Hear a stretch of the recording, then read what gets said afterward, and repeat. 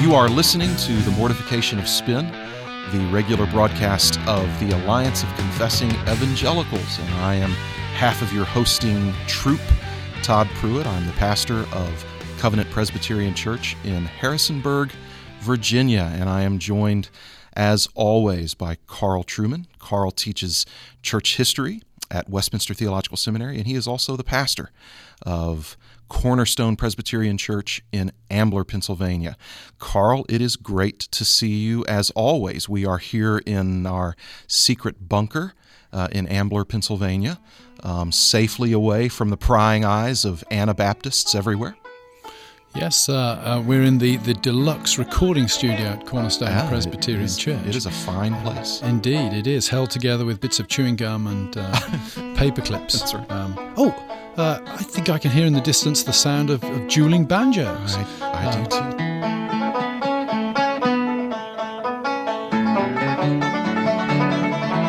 Takes me back to an old Burt Reynolds movie. It does, and it can mean only one thing on the Mortification of Spin, and that is that our favourite biker bar, West Virginian housewife, Aimee Byrd, must be in the facility. Aimee, are you out there?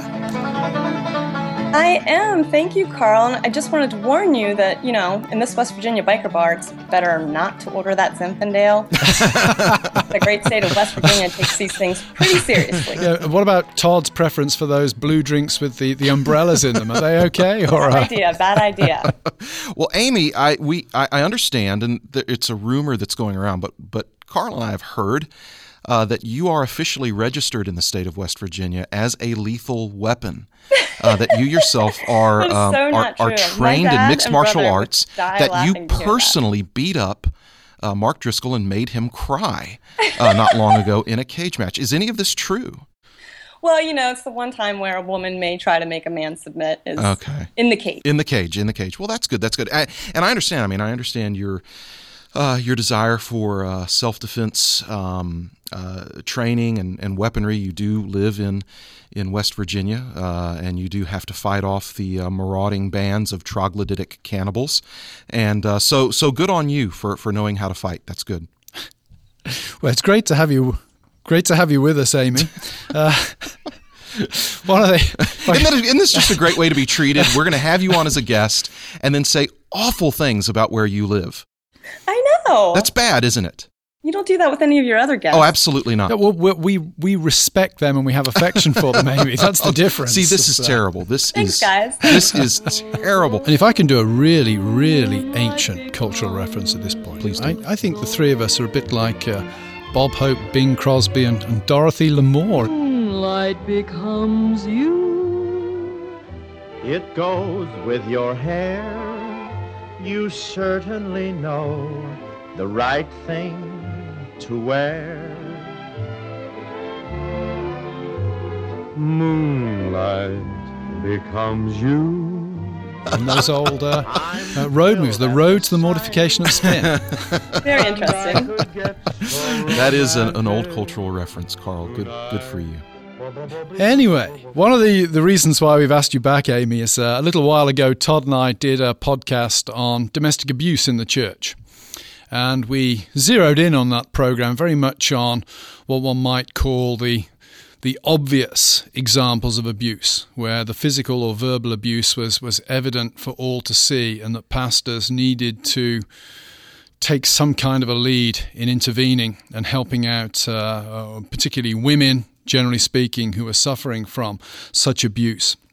What we want to talk to you about today are the more subtle kinds of abuse that can go on in the church, and to ask you as a woman, as a wife, as a mother, as a member of a Presbyterian church, what are the kind of things that you would like pastors and elders to be aware of, to be thinking about in practical terms, for helping couples and individuals who are trapped in marriages where perhaps the abuse is more subtle, or perhaps where the abuse would not constitute enough for biblical separation, but nevertheless needs to be dealt with in a firm and loving and pastoral way in order that the name of Christ be honoured and that the marriage be restored to biblical dimensions, if we could put it that way. So I wonder if you have any reflections just off the top of your head on that as a general theme before we come down to some specifics. Yes, I do, because I think it can get really messy in the church. I have, a good handful of friends or people that I know of and care for that are in marriages that would be maybe characterized as verbally abusive, but in severe ways that aren't okay, aren't acceptable. And when they just hear to be like a submissive wife, they want to be a good wife. They want to be a good Christian wife. But that word submissive, if we're just talking about it as a moral virtue and we don't really get into the theology of what that means and the picture of Christ in the church, it can easily be taken by a well-intended person to be more enabling and just taking this kind of abuse. Would you give sort of specific examples of the kind of thing you're thinking about? Sure. Like in your podcast talking about the physical abuse, you said, like, what if a woman came into the pastor's office saying that my husband beats me black and blue? But it probably could be a lot more likely that a woman would come into the office saying, my husband tells me on a regular basis that I repulse him right in front of the children. Tells me that I'm worthless, ugly, can't do anything right. And, these kind of tearing down, and I kind of categorize it as the narcissistic abuser. And right in front of their children, these beautiful women who take great care of their home and love the Lord are just being, beaten down verbally. Todd, you've been a pastor for a lot longer than I have. Presumably you've dealt with situations like that, or at least been confronted with them at various points in your ministry. Yeah, and I've heard of situations just exactly, Aimee, what you're describing.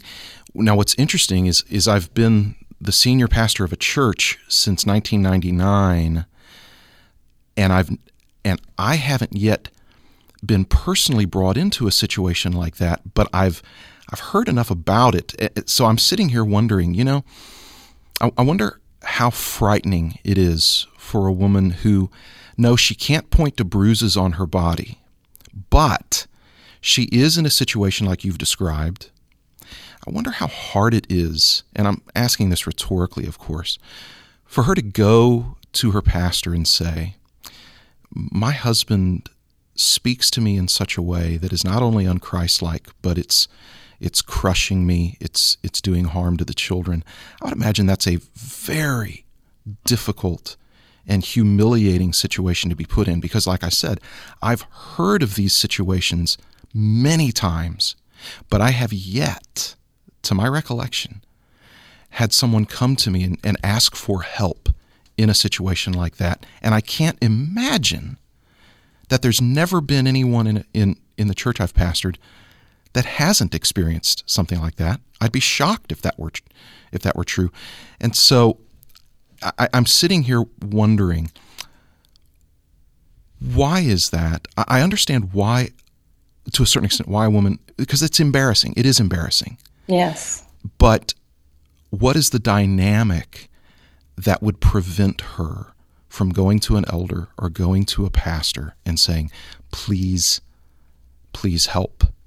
And what is it that a man like me, a pastor and an elder in a church, can do to help make it, for lack of a better word, easier for a woman who is miserable?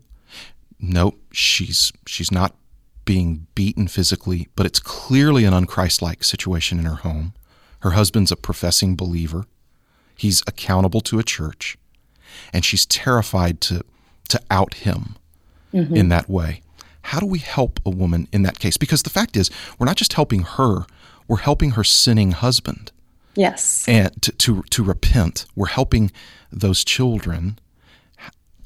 I'm really, my head is spinning right now thinking about how do we do that? How do we help that woman? And what would be your thoughts then? What can I do? What can Carl do? What can elders and pastors do? This is the question I've been asking myself, because it is very prominent, actually. In some cases, the husband is a believer, and in a lot of cases, the husband's not a believer and may not even be a member of the church. It's just the wife. And then So issues like church discipline can't even come into the picture, really. Right.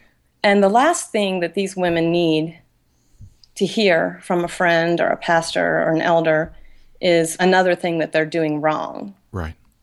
They need encouragement in the gospel. And I think it's very important. You know, it's so easy to get used to a lifestyle that you're not supposed to get used to. And so for me, I feel like one thing that I need to do is to point out how wrong it is. To encourage her that her sufficiency isn't in what her husband says she is, and her value and her meaning doesn't come from that, but it comes from Christ and being in him and what he has declared to be true about her. And to show that picture of Christ's love for the church, that he has completely provided for everything, all of her needs, is cleansing her with the word. But then also I feel like just coming alongside and suffering with them.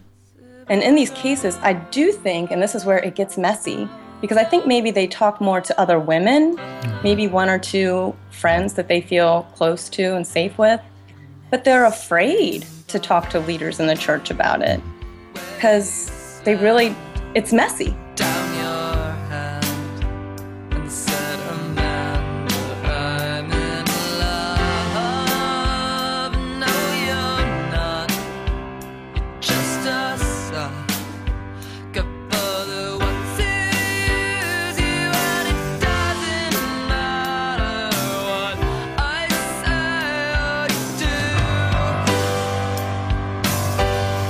The stupid bastard's gonna have his way with you. And is part of that fear the fear that they're going to be laying something out there extremely personal, Yes. and then not being heard, perhaps? Correct. And I think that there's this resignation that they don't want a divorce, Right. they don't want to split their home up, and they don't feel like there's anything they can do. And I would imagine a piece of that also, if the husband is in the church, if he is a member of the church, that there's still this desire on the part of his wife to not harm his reputation. And so Yes. she feels like she's caught in a dilemma. Do I reach out for help to save this marriage? It's like, how far Right. along do you go to cover your husband's shame? Right, And when is it important to actually expose his secrets? right. Part of the solution to that, I guess, is making sure that you have an eldership that are very discreet, Yes. that people will not divulge what's going on in their houses. If they don't know the elders, and that's why I think, I don't want to go off on my anti-megachurch rant, but I think it's important that people know who the elders are. They can see the elders as they behave Sunday by Sunday in the church, so they know they're men of integrity. And secondly, elders who have a reputation that when people speak to them, they don't gossip. And I think that also applies to their wives. I can know of one situation, not in the church I'm in, but I know of one situation where somebody said to me, we never called that man as an elder because we knew his wife couldn't keep a secret. And often I think as elders we share things with our wives because we want advice from our wives and things, but you have to be able to trust your wife's discretion. So if you're not building that kind of culture, then you're never going to be able to address the sort of issues that Aimee is raising, I think, at this point. Right. Yeah, that's a good point. Yeah. I also think that the church needs to help equip women with a better theology behind all of the moral imperatives that they get in their marital relationships. Yes, in an email you sent to me recently, Aimee, you said that complementarians above all should be especially passionate to bring up strong thinking women. I have to confess that sentence caused much hilarity as we were joking about it before the program. We don't mind strong and thinking. It was combining it with the women that we actually found a little bit intimidating and frightening. Yeah. But we like to think that we men are the ones who should be doing all of the thinking. Otherwise, we get a bit insecure. But how would you seriously, that is clearly the goal of discipleship within the church for all believers. What do you think the church needs to do better to develop, as you say, strong-thinking women. We're complementarians. In the Presbyterian, the PCA and the OPC, there are clear rules laid down as to what women can and cannot do in public worship, for example, on a Sunday. But outside of the limits of the worlds which we inhabit, what do you think we should be doing in order to encourage strong-thinking women in our churches? Well, I just think it's the teaching. Sure, we have certain things in place with, male elders and with some of the arrangements with teaching in a church, but that doesn't mean that women don't participate very much in the small groups and Bible studies and just the whole general culture of the church. So I think that the teaching needs to be strong and doctrinal. And a lot of times we think of the women as kind of the love side and the men as the theology side, where we can't really divide the two. They go hand in hand. Love is a theological thing. Mm-hmm. Yeah, and it's interesting to me because I appreciate the point you're bringing up, because as someone who's a complementarian, we have a robust understanding of the responsibility and the role of men. But as complementarians, then we're under just as much responsibility to have a very clear and robust understanding of the role of women. And we say, because it's true, whether or not we practice it or not is another matter, but we say men and women are equal in status before the Lord, and both play indispensable and essential roles in the body of Christ. And I think a weak spot for us is having just as clear and robust an understanding of what that role is actively for women in the church. And I think you're hitting on it when you're talking about we want our women to be theologically minded just as much as men are. Right, and if women are to be helpers as part of their role, it takes a lot of wisdom and a lot of discernment and a lot of strength to be a good helper. Right. So I think that, if we really believe women and men together in their distinctive roles help complete the image of God, then we need to be very serious about equipping one another for that purpose. Right. Yeah, it reminds me of a story that Michael Horton tells in his Christless Christianity book, when he talks about, I think, a lady turning up at his church one Sunday evening, and her marriage was in trouble. But the church she was going to was doing a series on how to save your marriage. And that was not what she needed to help save her marriage. What she needed was to go to Michael Horton's church and hear the gospel, the basic gospel proclaimed, that this is what Christ has done and this is who you are in Christ. And so I think Aimee's really putting her finger on a key point there, that the teaching of Scripture, the indicative teaching of who we are in Christ, is absolutely vital in order to address these problems. And not sparing Aimee's blushes, I would sort of plug her own website at this point and her book as an example of I think we'll grant you the status of a strong thinking woman, Aimee.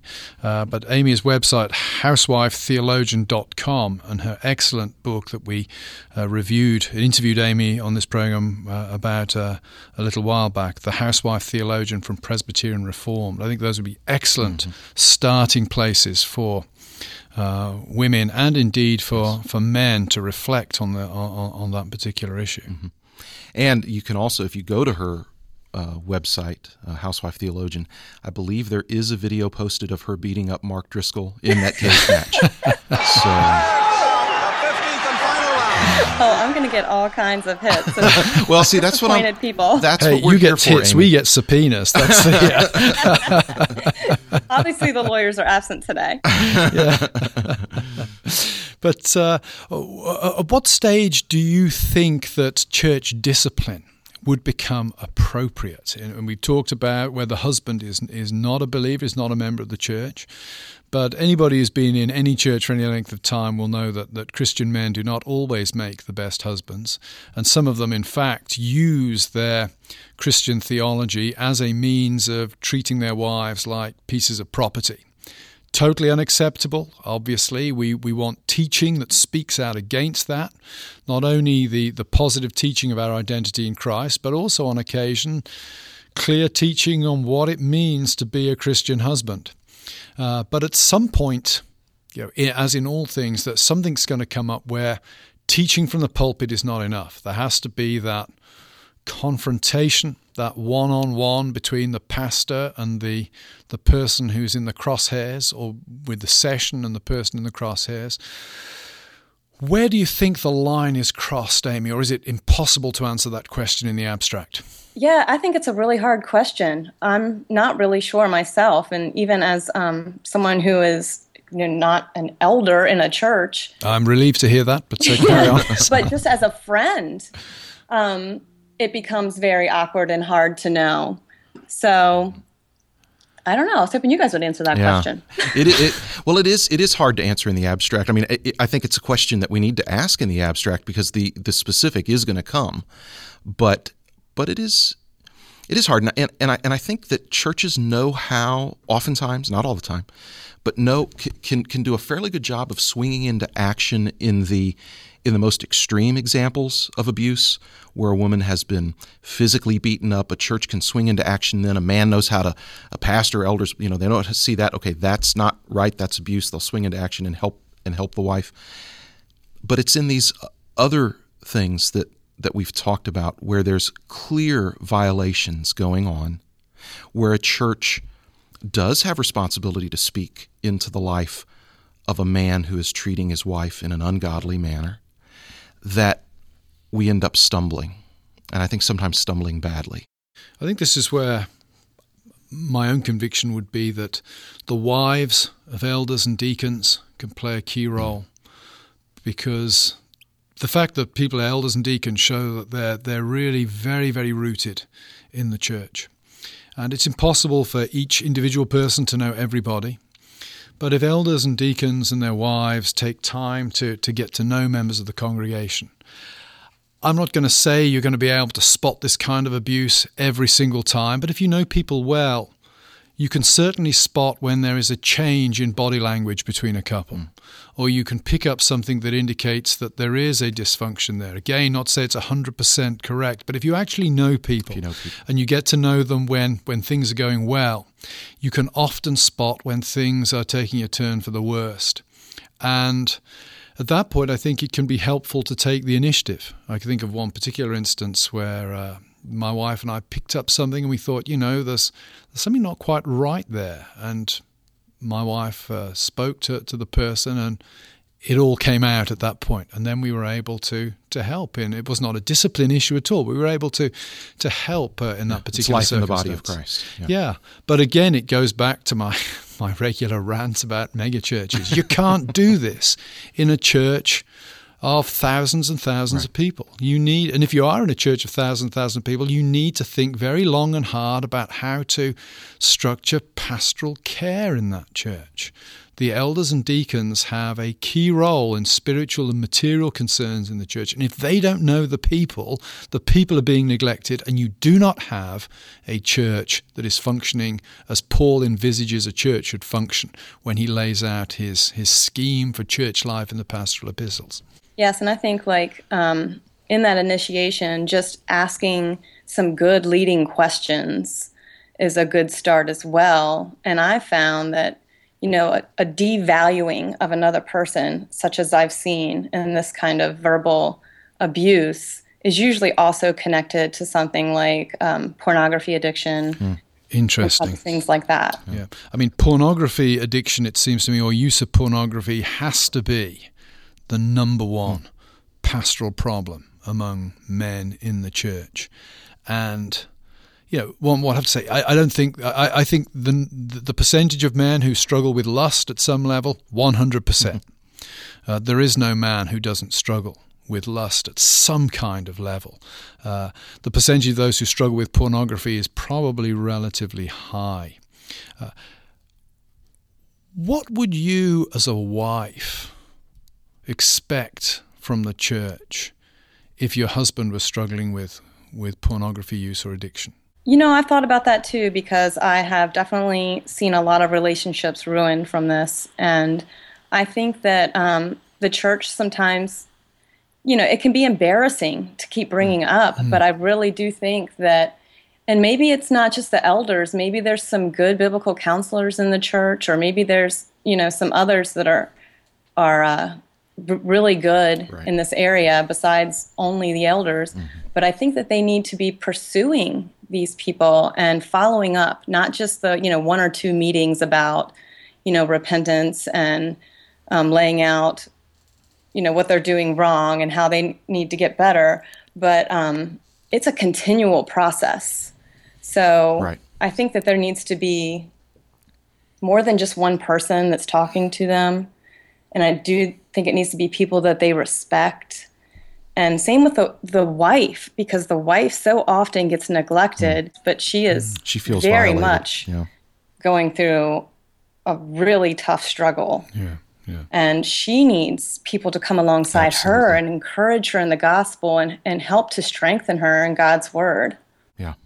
Yeah, definitely. Well, that's a very sort of sobering note to end on. I think we need to do a Mortification of Spin episode on pornography, because that is a burning issue within the church.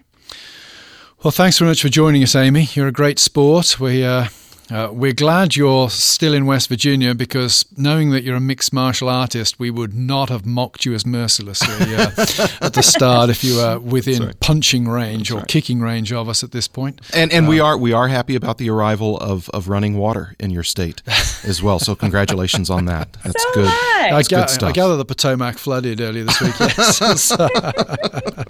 So, well, thanks for joining us, Aimee. And again, anybody listening out there who wants to read Aimee's very apposite reflections on life, theology, and the universe should go to housewifetheologian.com, and should also think about purchasing her book, The Housewife Theologian, that's recently been published by Presbyterian and Reformed.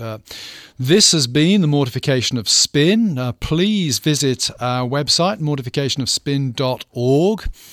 We are a ministry of the Alliance of Confessing Evangelicals, and would encourage you to visit the Alliance's website, alliancenet.org.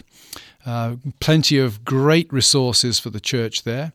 And we look forward to joining you all on a future podcast. Thank you very much.